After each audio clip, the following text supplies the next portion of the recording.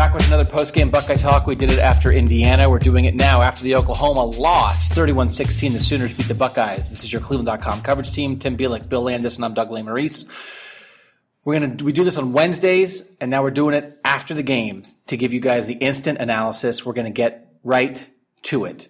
What was the biggest problem with this offense tonight, Bill Landis? And then we'll get to what to do about it. But what's the biggest problem right now? God, the biggest problem? The receivers don't get open. They do not get open. And I know, like, JT was inaccurate when they were open. I don't know how many times did they throw the ball today. I don't know how many plays they ran off the top of my head. JT, 19 of 35. I don't know. Maybe they were open on 10 of those. And the other 25, they weren't. These guys just don't create any separation. And I know, again, Urban Meyer said it today, teams are dropping on them. They're dropping 8 guys in the coverage. They're not playing man-to-man. I get that. You still got to get open. You have to design plays to get them open, and then you as a receiver have to do what you need to do to get open, and these guys are not getting open for JT to throw the ball, and the protection does not hold up long enough for them to break open. Receivers, offensive line, quarterback, or play calling? What's your number one thing, Tim Bielik? I think, honestly, it's Ohio State still offensively is in an identity crisis. And what's weird about it is Which is play calling. Exactly. Okay. Yeah, and I mean, we talked about it that with, for example, this wasn't the key difference in the game, but something notable. Mike Weber coming back, Urban Meyer had talked about it, and we had thought that Dobbins and Weber could be a great duo. They combined for 16 carries. JT Barrett had 18, I'm sorry. 38 would be a lot. Yeah, but I mean, when your quarterback is outgaining your 2 top running backs, that's a problem. And Dobbins had a great third quarter. He got a touchdown. He ripped off some nice runs, and then all of a sudden, I don't know what it was, if it was just Oklahoma just going on that quick 21-0 run, but they got away from it. And Barrett he still looks like that guy who we saw at the end of last season, where he just really seems like he doesn't have much confidence. 490 to 350. 490 to 350. That's how much Oklahoma outgained Ohio State. Is this like Kevin Wilson growing pains? Like, that's the thing is it's difficult because it looks the same. Ed Warner and Tim Beck are gone. Kevin Wilson and Ryan Day are here, but we're talking about the same stuff. So, is there just some feeling of, well, they're still new, they'll figure it out, it'll get better, but, you only play 12 regular season games. We're 1/6 of the way through it. Is that possibly an excuse? I'm going to write about this for Sunday morning because I asked Kevin Wilson about it, and I asked him, what is your comfort level with your personnel? Because I think there is an understanding of there being a feeling out process, and I would probably be willing to concede that you're still doing that in the game too. He did not say that. He said, I feel very comfortable with our personnel. I feel like I know it well. He put it on himself to call better plays. He talked about running in the loaded boxes. I said, who's that on? Whose job is to make the adjustment? He said, it's my job. So I don't know. I think maybe it is that, and he just won't admit it because maybe then that puts some kind of onus on the players. I just don't think Kevin Wilson called a very good game. Is he a genius or not? I think yes. I think he's proven in his past that he is a very good offensive coach, both schematically and play calling. Just hasn't shown it. Maybe a little bit in the second half against Indiana. He did not show it today. It was a very, very vanilla game plan against a good team. So you were at Wilson. I was not at Wilson. I was at JT Barrett the whole time. This is the craziest thing that JT Barrett said that I found very difficult to accept. Not that it's not true, but it just makes me shake my head. I asked JT Barrett about him saying in the preseason, I'm going to throw to covered receivers. I'm going to throw guys open. I'm not going to be afraid to let it rip. I'm not going to overthink it. I said, JT, you said that in the preseason. We talked about this all the time last season, and here we are. And he had said stuff that tonight he didn't do that. He didn't throw in windows. He didn't throw he didn't make guys open with his throws. He didn't let it rip. And I said, why not? How are we still here when you said in the preseason you were going to change it? And he said, in the preseason, I'm throwing against man-to-man coverage in practice because that's what Ohio State plays. Now, teams 2 straight weeks, and I have a tangent in a second. Teams 2 straight weeks have dropped 8 in a zone and forced him to make those throws. They didn't practice that at all? They never thought the whole preseason that somebody might play a zone on JT Barrett, and that's the reason that, I guess if they played the same defense we play, I'm used to that. But these zones are messing me up. I am dumbfounded by that. The way he made it sound was like, well, that's against man and this is zone, so what are you going to do? I don't know. You got to do something because for 2 straight weeks it hasn't worked. And let me go on my tangent real quick. If you took Tom Allen's comments after the Indiana game, when the Indiana head coach in his post-game remarks said they dropped 8 and didn't rush very much because that's what you do against an inaccurate quarterback. And if you took that comment and decided to get angry at Tom Allen or get your feathers ruffled about should a coach be saying that about a player, that's not classy, instead of taking that as information about how opponents are covering the team that you care about, I don't know what to tell you. You're missing the boat, brother. That was a huge window into what opponents think of JT Barrett. Maybe he said it a little bit mean, okay? When Mike Weber basically lost his starting job to J.K. Dobbins, Urban Meyer said, that's life in the big city. Everybody's in the big city. Columbus is like the 15th largest metropolitan area in America. 14th. We're all in the big city, okay? So let's deal with reality. Let's not get our backs up and talk about who's saying mean things. Let's talk about the real deal with this team. And the real deal with this team is if you spent the week disputing the fact, oh, JT Barrett's accurate, you're lost. You don't even understand your own team. So you had a window into this. Tom Allen told you exactly what Oklahoma was going to do, and they did it, brother. Out. You think maybe they didn't practice it because they know JT can't throw against it? I don't even understand it. I mean, I don't. And that's preseason now. Of course, they practice against it this week in the game week. They see what Oklahoma does, of course. Right? Of course. But the whole preseason, all we heard in preseason is they're throwing it great. Receivers look great. JT looks great. Now, we never saw it because we can't watch practice. That's all we heard. Did we hear anything else, guys? Nope. No. Okay, so what is it? Were they lying and they actually weren't doing it well, but they were just saying they were? Or were they doing it well then and now they can't? Two things. They weren't lying. They were throwing against man coverage and also against a defense that has allowed 800 passing yards in the last 2 weeks. And I got two things, too, about that. Number one, expanding on your comment, JT Barrett has played 30-some games, and he hasn't seen an 8-man zone defense in 30-plus games. You would think by now, although we know JT Barrett has obvious physical limitations. You can't doubt that anymore, in my mind. And I'm sure he's seen zone so many times that he has to know what's going on. And number two, talking about Tom Allen's comment, I think you could have appended a phrase to the word inaccurate, say inaccurate past 10 yards to throw. I mean, but that I'm not putting a devil's advocate on JT Barrett necessarily, but to expand on that, I did the passing chart after week 1. I'll do it again after tonight. Inside of 10 yards, he's accurate like you're supposed to be. Outside of 10, with that. You know who's accurate within 10 yards? Me. Throwing to my kid in the backyard. Well, he had two throws tonight, and I forget who the first one was. Paris Campbell, I believe, coming across the middle at the sticks, and he threw it behind Paris Campbell and limited his ability to run after the catch. Paris caught it, but that was it. Well, and then Marcus Ball was open, and JT didn't throw the ball toward the sideline where he should have thrown it, and the pass went incomplete instead of being a catch for a first down. And what I'll say, that's obviously true, but in general, he completed one pass in 2 games that went beyond 20 yards. The previous longest, 18 yards to J.K. Dobbins, and that was his second completion of the season. It took 6 quarters to throw 20-plus yards. I think when he says inaccurate, he means we know for a fact he can't throw an accurate pass past the sticks more than once every 4 or 5 times, and we'll just sit on everything underneath. And if Paris Campbell goes for a 70-yard touchdown on a mesh route, so be it. Well, but most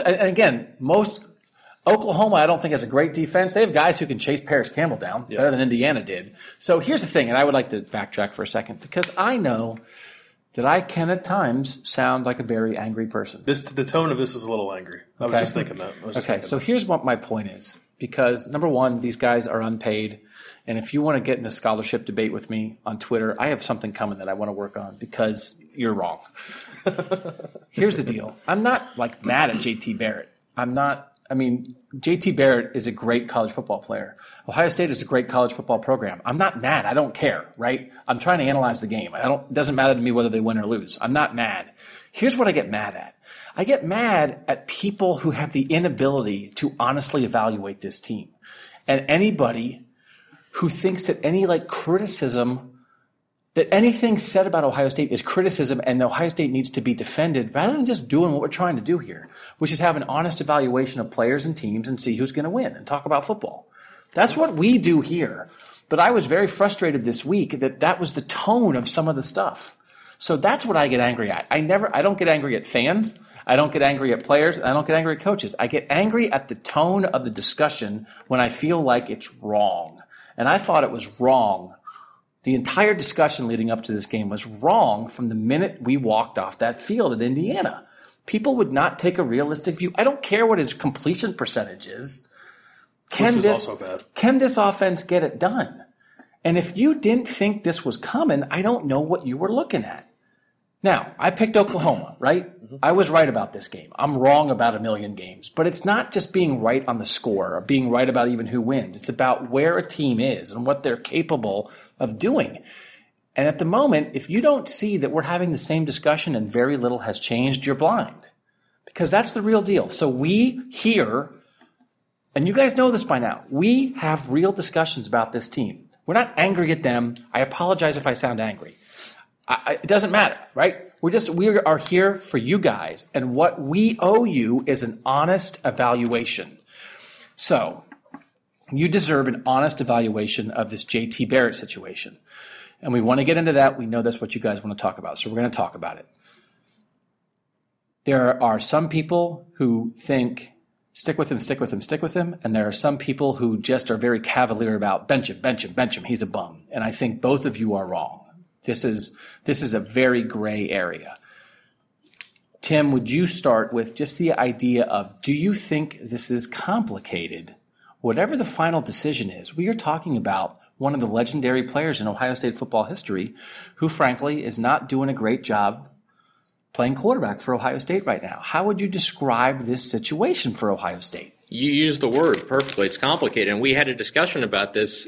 You guys just mentioned the fact that even though a lot of things have changed, what's the definition of insanity?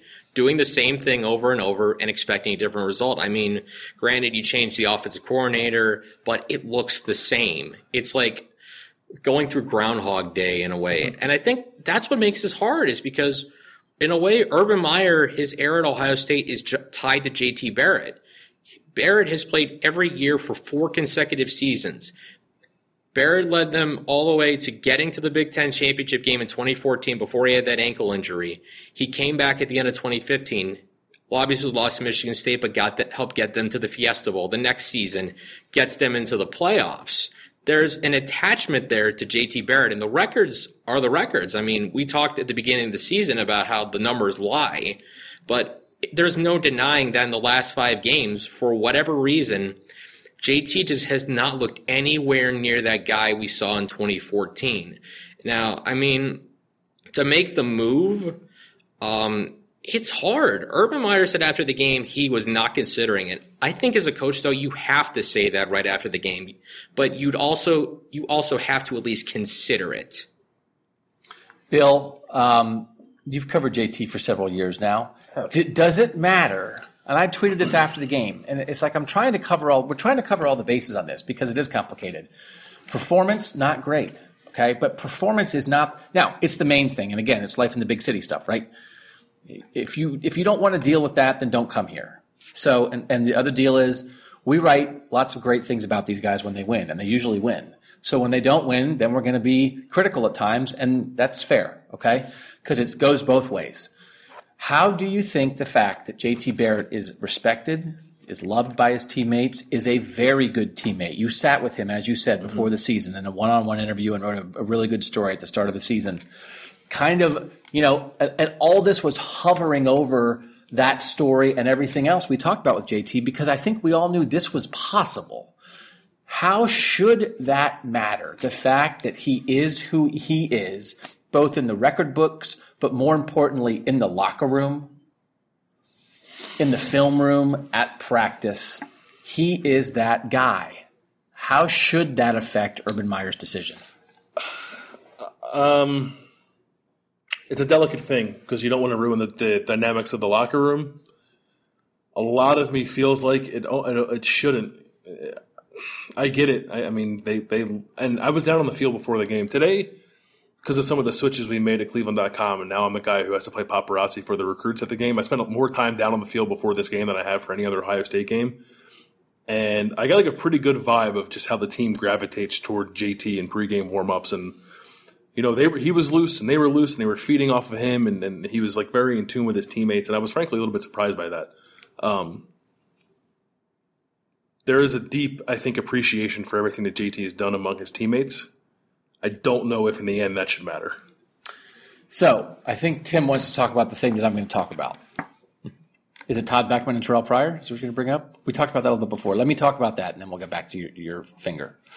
Tim raised his finger. Because if you don't raise your finger in the podcast, I just go for 10 minutes unabated. In 2008, Todd Beckman was the starting quarterback coming off a season where he had led Ohio State to the national championship game. Terrell Pryor was the number 1 or number 2 recruit in the country. He came in here. Jim Tressel had a 2-quarterback system at play. Beckman was the guy. They had a couple packages for Pryor. He played some. They went to USC. They got destroyed. At USC, they lost 35-3. Todd Beckman threw a couple bad interceptions, and that was the end of Todd Beckman. I remember walking with Jim Tressel at some point, I think it was after he had made the decision, and I was trying to ask him, is there something that we don't know, that we don't see?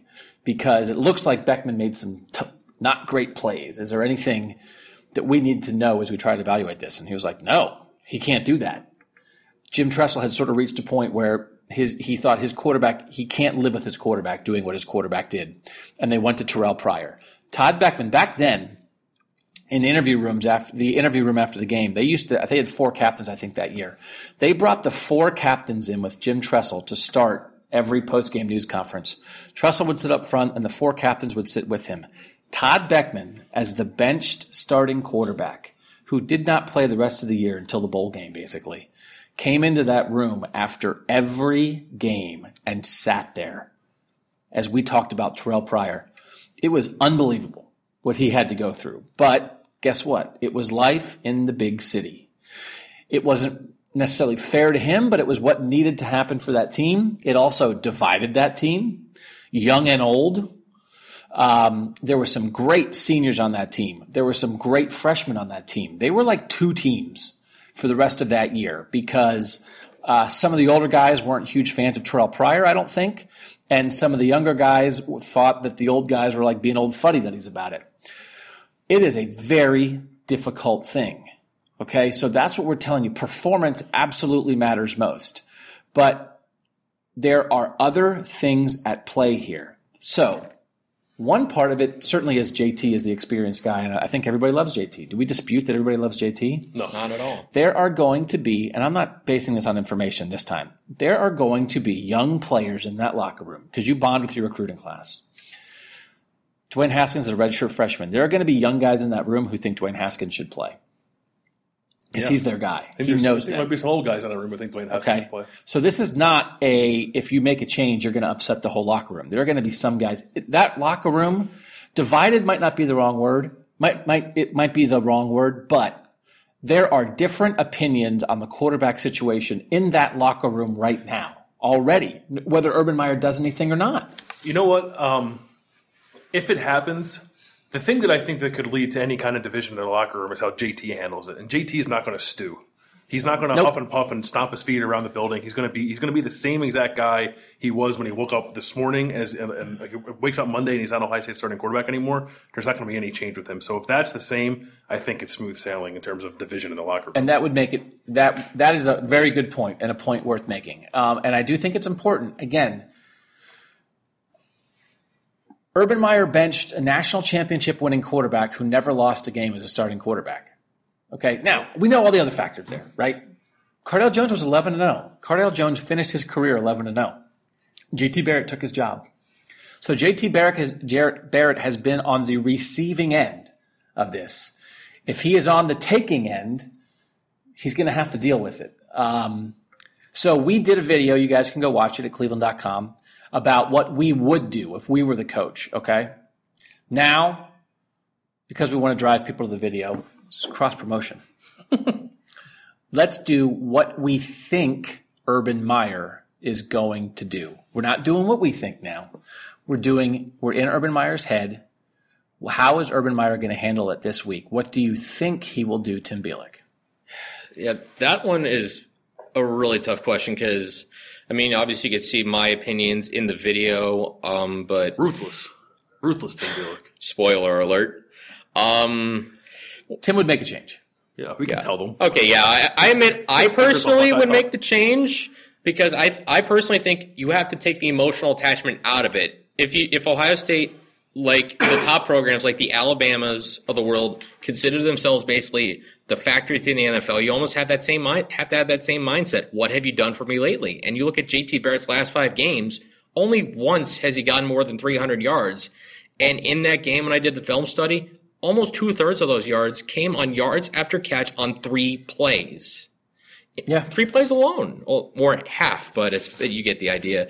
As far as what I think Urban Meyer will do, he said he wasn't thinking about it after the game. Again, I mentioned this. As a coach, you have to say that because the last thing you want to do after a game is have your players answer your coach's sudden lack of faith in your quarterback minutes after you just got defeated on your home field in a game that probably wasn't nearly as close as 31-16. You have to say that.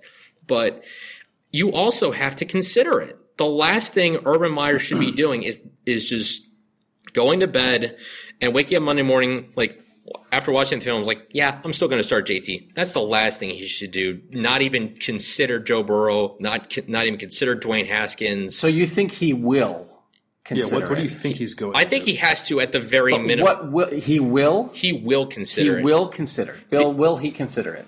No, he won't. Urban Meyer in his post-game press conference talked about getting the offense on a roll, getting JT on a roll. We've seen what that looks like in 2014. Remember when they lost to Virginia By the way, Tech? that was 3 years ago. I know. We keep referencing 2014, and we keep getting farther away from it. But remember, they lost here to Virginia Tech, and then they came out the next week and put 50 on Cincinnati, right? Is that what happened? Or maybe it was Kent State. I forget who it was. But they put up like 60 and 50 on Kent State and Cincinnati. They play Army next week. They play Army and they play UNLV. Army is a chance for JT Barrett to get on a roll. I'm not going to take anything away from that. They could score 70 points on Army, and I don't care. But what I think of it and how JT feels coming out of it are two different things. I think he gives JT Barrett one more chance to get on a roll against Army, and if he doesn't, then you have UNLV and you have Rutgers and you have Maryland, and maybe not so much Maryland until you have to go at Nebraska on October 14th. I almost want to have some games to play with. I'm sorry, I just want to make a bit of a counter argument to what you were saying. Bring it. I mean, it just slipped my mind just a second ago, but here's my thought process. I mentioned the definition of insanity. You change your offensive coordinator. You change your head coach. You change pretty much everything, almost everything you could change, but it still looks the same. What's the common denominator? What's left to change? It's the guy throwing the football. And if we're going to see for the rest of the season, JT Barrett facing 8-man zones where guys are going to be blanket, like there's going to be clouds of guys from 10 yards back. I'm talking 10 yards back from the line of scrimmage. Daring JT, just giving him, we'll give you all the underneath stuff you want. We're going to take everything else away because we know you can't throw it. When you consider all that, I mean, all right. Let me ask. The question was, what's he going to do? Not what we would do. Let me ask you this: can JT Barrett get better? No. We've been waiting, right? I don't. We wrote. How many stories have we written about it? 1 million. Apparently, too many.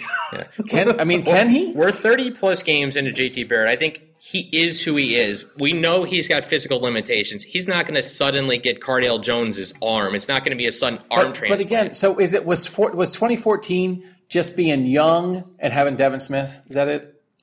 Yeah. And now he's old and doesn't have Devin Smith? Zeke Elliott and a couple NFL. Austin Mack made a Devin Smith catch tonight, by the way. Catch. He turned around. He didn't just run with his arms outstretched and hope the ball accidentally landed in his hands. He turned around, had great body control, went up and made a play, and landed hard and hauled it in. I would throw more of those to Austin Mack. Good throw, good catch. Let me ask you this.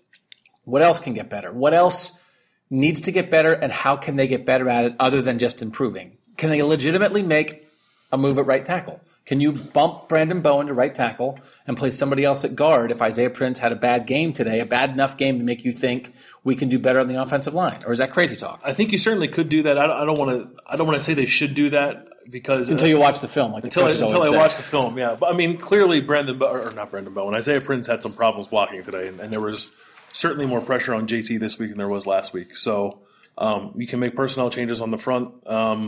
You can have more of a dedication to running the ball. I don't know why they didn't stick with J.K. Dobbins, who was averaging 5 yards a carry. Mike Weber got dinged up again. He said he tweaked his hamstring on his third run, and that's why he didn't get more carries. But I think if they would have just ran the ball with J.K. and J.T., they would have won this game. Who would you play at receiver? I would play Austin Mack. I would play Mack. And I don't know. Yeah, that was the only catch he had, but that was the best catch anybody has made at Ohio State. You said since the Noah Brown catch last year, which was like 50% luck.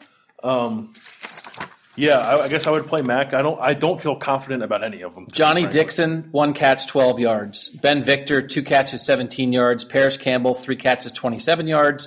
Terry McLaurin, 3 catches, 30 yards. KJ Hill, 5 catches, 44 yards. KJ Hill played a lot. Yeah. KJ Hill looks like the number 1 H-back to me. He's a better pass catcher than He's on the field all the time. Yeah. He's more suited to that role. That's not what they said. Again, that's not what they said was going to happen. KJ Hill's a receiver and Paris Campbell's not. But they said Paris Campbell was the guy. They were so excited in the spring. He's the new guy. Paris Campbell can be the guy. Urban Meyer said it in July. Hand him the ball and give him the ball on jet sweeps, and maybe he can be the guy.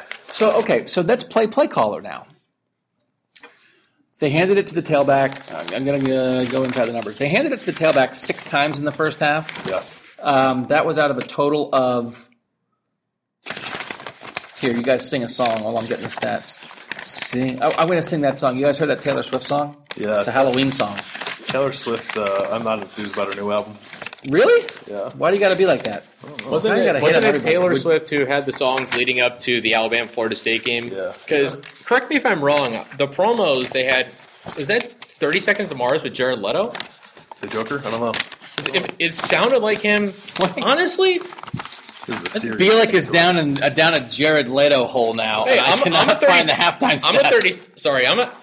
Isn't that annoying when they staple these things out of order? Before we get back on, I'm a 30 Seconds to Mars guy, so that's for another podcast for another day. My friend wrote for My So-Called Life. Oh, yeah?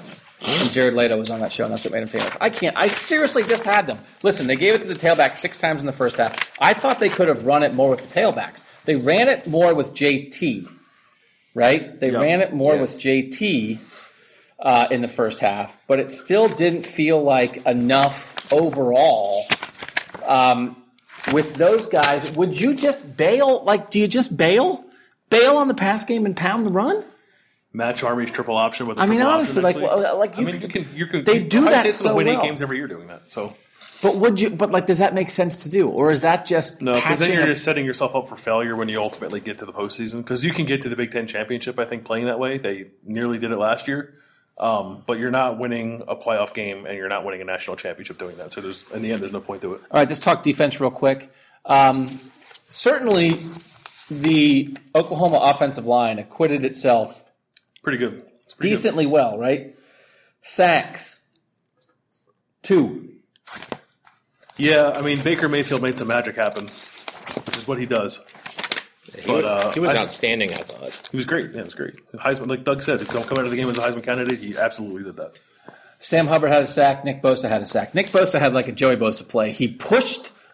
Pulling guard. He pushed the guy backward. He pushed the offensive lineman backward into Baker Mayfield, which made Baker Mayfield trip. Mm-hmm. And then Nick Bosa threw the offensive lineman to the side and then finished off the tripping Baker Mayfield. That was a huge sack. moment, and I honestly thought when that happened, because it was, what was the score when it was a 10-3 when it happened? It was either 10-3 or 10-10. I think whatever happened, Ohio State got the ball back and didn't do anything on offense, and I thought that could have been a serious momentum shifting play, and it ended up not being that. I think that might have been. There was never a momentum shift. Yeah. But that was the moment. It was Ohio State was up 13-10. That's kind of what I was thinking. Got the ball back and then punted, right? Yeah, they got it back. And they got back and went 3 and out. And then J.K. Dobbins rushed for no gain. So here I'm saying they need to give it to the tailback more. They're up 13-10. They get a huge defensive play, which results in a 3rd and 22, right? They punt on 4th and 6. Ohio State starts at their 40-yard line, which is great field position, right? Dobbins, none.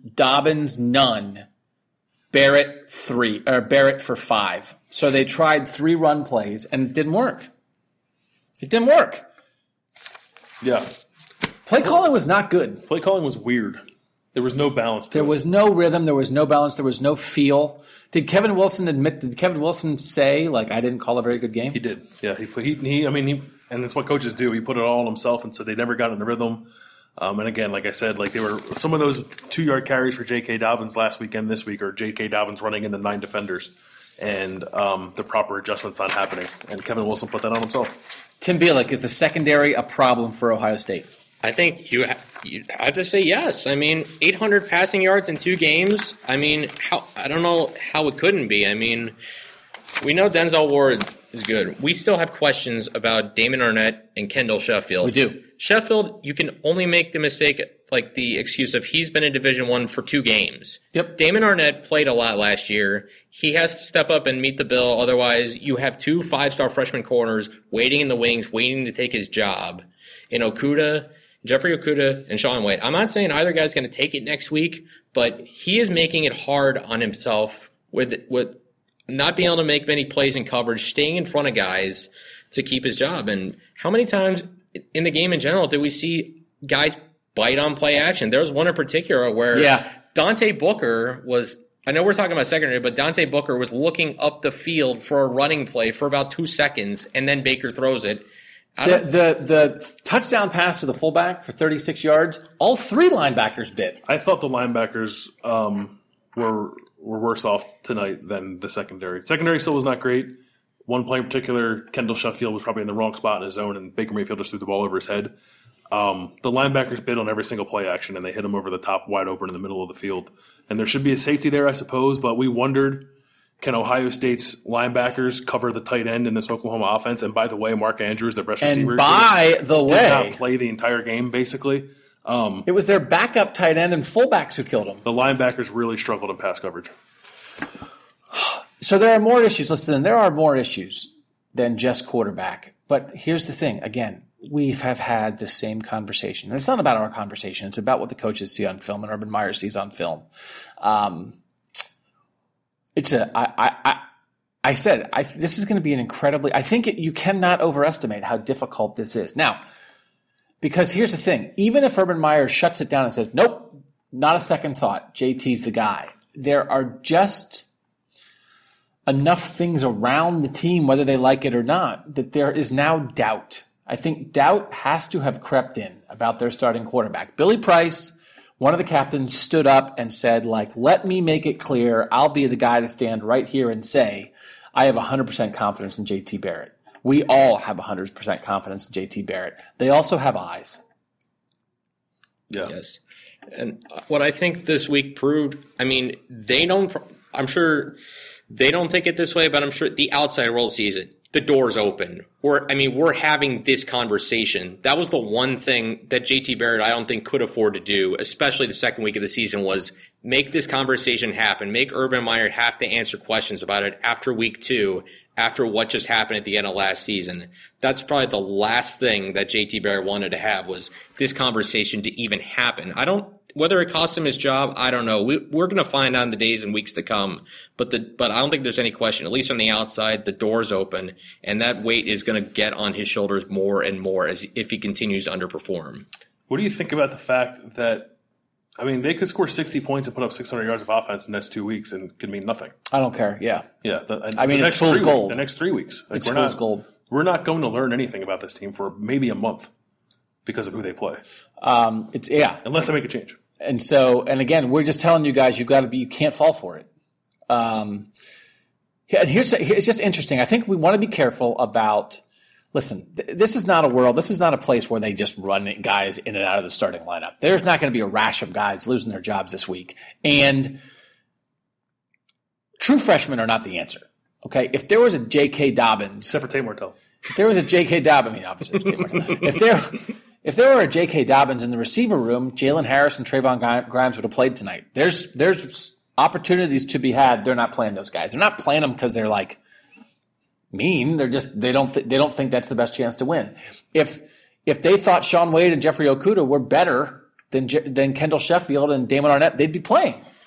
So that's not the solution, to start running in a bunch of guys just out of high school. J.K. Dobbins is exceptional. He was the exception to the rule.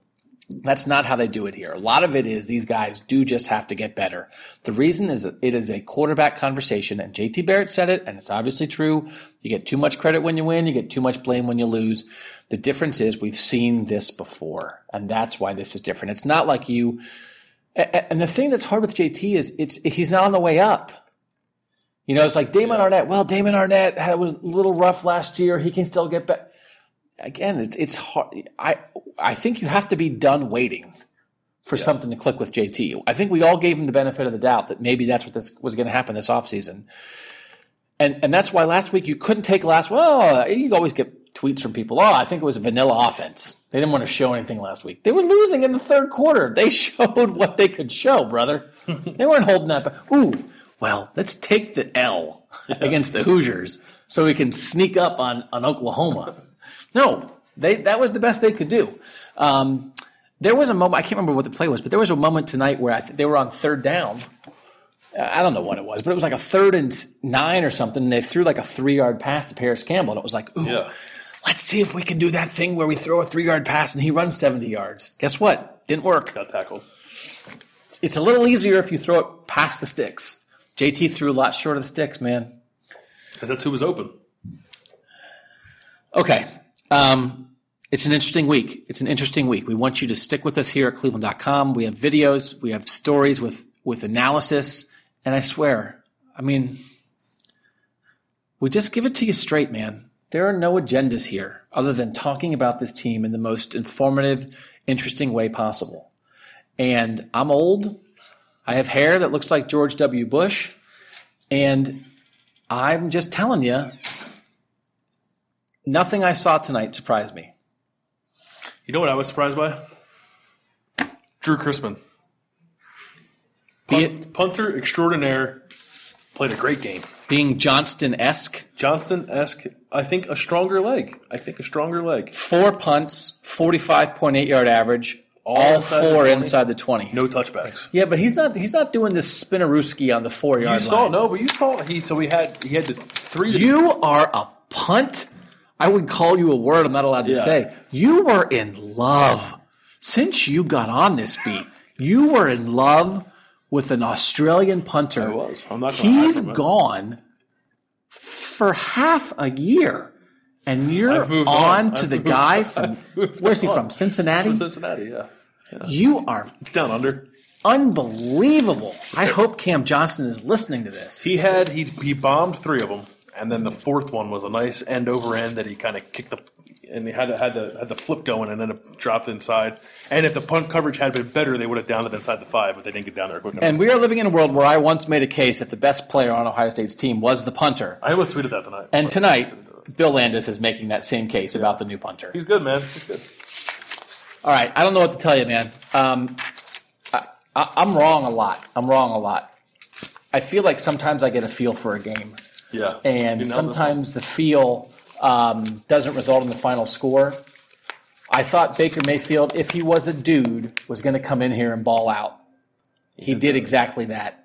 I thought the Oklahoma offensive line would be able to do enough to negate the Ohio State defensive line enough to make them not be able to control the game. That happened. I thought the Ohio State secondary would be enough of an issue that it would continue to be a problem. That happened. And I thought Ohio State wouldn't be able to throw it. And that happened. And you add those 4 things together, it wasn't close. Oklahoma should have been ahead by much more in the first half. They were sloppy, 2 fumbles, missed a field goal, missed opportunities, and they finally put it together in the second half. You guys know that. Ohio State was lucky to be in that game. This game could have been a 28-point win instead of a 15-point win. 5 trips in the first half into Ohio State territory. Missed field goal, turnover on downs, 2 fumble lost. More dynamic offensively, not close. Lincoln Riley called a great game. And also just better. They're just better. I think Oklahoma's going to the playoff. I'm still riding on my Oklahoma State Cowboys. Mason Rudolph, Heisman Trophy winner.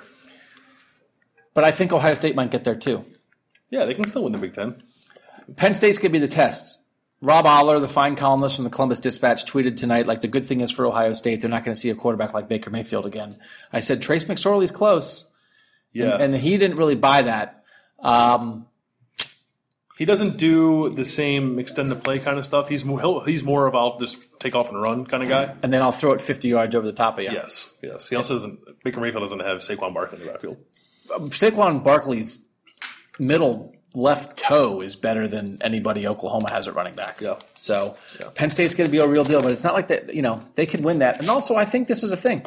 We saw Baker Mayfield, and I think a lot of this is overblown sometimes, but I think you also have to acknowledge it when it might factor in. In my 5 reasons why Oklahoma would win, we do it each week. If you guys read that, we do one why Ohio State's going to win and one why the opponent's going to win. You guys should have figured that out by now. I said the revenge factor. So we talk about it every time Ohio State loses, we say, ooh, revenge. Oklahoma wanted some revenge. They hadn't lost since the Ohio State game last year. And when Baker Mayfield runs around and tries to plant a flag in your turf, I think revenge was on his mind. Yes. That was a revenge flag plant. All right. That's our post-game Buckeye Talk podcast. Tim Bielik, Bill Landis, Doug Maurice. We have a bunch of stuff up on Saturday night. We're going to have much, much, much more on Sunday morning. And on Monday, what I'm going to try to do, and sometimes I can do it, sometimes I can't in the news conference, I'm going to try to have one of those 4-question sequences with Urban Meyer, trying to get in his head about the J.T. Barrett decision. And if he says it's not a decision, I'm going to say why. I'm going to say, Urban, why? Can you explain to us what goes into a decision like this? How do you balance what you owe a fifth-year senior versus what you owe the rest of this locker room to give them the best chance to win every game? Tell us why you shouldn't consider it when we see the same issues for 10 straight games, Urban. It would seem to us that when you say that's life in the big city, it would apply to all positions. Why is that not applying here? Are your younger guys ready for this or not? How would JT handle it if you did do it? Do you have to are there some guys you just never would do it? Do you reach a point where you could never lose your job? But yet, Urban, you did bench a guy who finished his career 11-0 2 years ago. Did you learn anything from that? Good or bad, that's affecting your decision now? Would you worry about splintering the locker room at all? That's like 17 questions. I know, but I want to have a conversation about this because I want to get inside his mind because I think if you can acknowledge it and get him to talk about it, that it is not cut and dried, it is not easy, it is not about completion percentages and quarterback rating and touchdowns and interceptions. It is about the holistic approach for a team. Obviously, all that football stuff is part of it, but that's not the only thing. And if you're out there tweeting at us and tweeting at JT Barrett and tweeting at us and then Urban Meyer and everybody else and saying bench the bum, that's fine. You can say that. If you have that right, absolutely. That's just not the realistic scenario that we're dealing with. It's more complicated than that. I think it comes down to making the emotional decision versus the business decision. The emotional decision, again, is like I mentioned, the two are tied together. JT's been Urban's quarterback for 4 years. He was his first quarterback recruit, just like Tim Tebow was at Florida. Exactly. So this has to eat away at him a little bit, that the guy that he's been so tied to here for years is just not getting the job done. And meanwhile, the noise is growing. I think it's like I said, the door's open. The noise is growing outside. We had a poll earlier Saturday night saying who should start, and far and wide, everybody, like JT Barrett, was dead last. Tate Martell was getting more votes than JT, although we know Martell's not going to. Look for that on House Martell this week. Here's the thing, though, by the way. Urban Meyer doesn't care about that. No. I mean, he doesn't care. He doesn't care what anybody else thinks, obviously. Really? He doesn't care what the fans think, and he shouldn't. He doesn't care what we think, and he shouldn't. I'm curious to see how contentious it might be on Monday, if he is defensive about it, or if he will at least acknowledge that it's a reasonable discussion to have, or if he would think that even questioning it proves that you don't understand the dynamics of a team and you don't have an appreciation for JT Barrett. I'm curious which way he goes on that. And it's fine either way. And here's the other thing, too. We didn't really get into this. We'll get into this more this week. Last year, I wrote a column. 3 offensive coaches weren't getting it done. Tim Beck and Ed Warner are now gone. The only other guy that I mentioned in that column who's still here is Zach Smith, the receivers coach. We know there are a lot of you who think Zach Smith isn't doing a very good job. I'm one of them. I've said that a million times. Nobody's called out Zach Smith more than I have. The receivers are not progressing. Okay? They're not getting it done. When they talk about 9 strong, the receiver position has been one that has not been strong for a while. He's a good recruiter. Something's happening here. It's not getting it done. But if you want to talk about coaching, and Cardale Jones had a tweet, and Tim put up a story about it, sort of mentioning like, hey, if people wouldn't like me because I'd be talking about the coaches. Who are you talking about? Who are you talking about? Because if you're not talking about Zach Smith, and I know you are, if you're talking about anybody else, you're talking about Urban Meyer. So if you're talking about Urban Meyer, what are you talking about? He's 62-7. So, I get it. He's not infallible. But what are you talking about exactly? And we wrote about this 2 years ago in Buck Dynasty before the 2015 season. One of the keys to keeping this going is Urban Meyer hiring good assistant coaches that he can trust and put faith in. He hired Greg Schiano and Kevin Wilson and Ryan Day. How is that not good enough? Like that seems like it should be good enough, right? So what are you talking about, and what would you possibly, what can be done? Is one thing to say the blame has to go on the coaches, and I get that. They're making millions of dollars. Okay, I'm all for that. Blame the guys making money, not the guys playing for free. But what do you want to do about it? What are you going to do? You just got rid of 2 offensive coaches. If you say get rid of Zach Smith and get somebody else in, okay, is that going to fix it? Is that it? If you're talking about something else, what are you talking about? You know what I think might happen next week?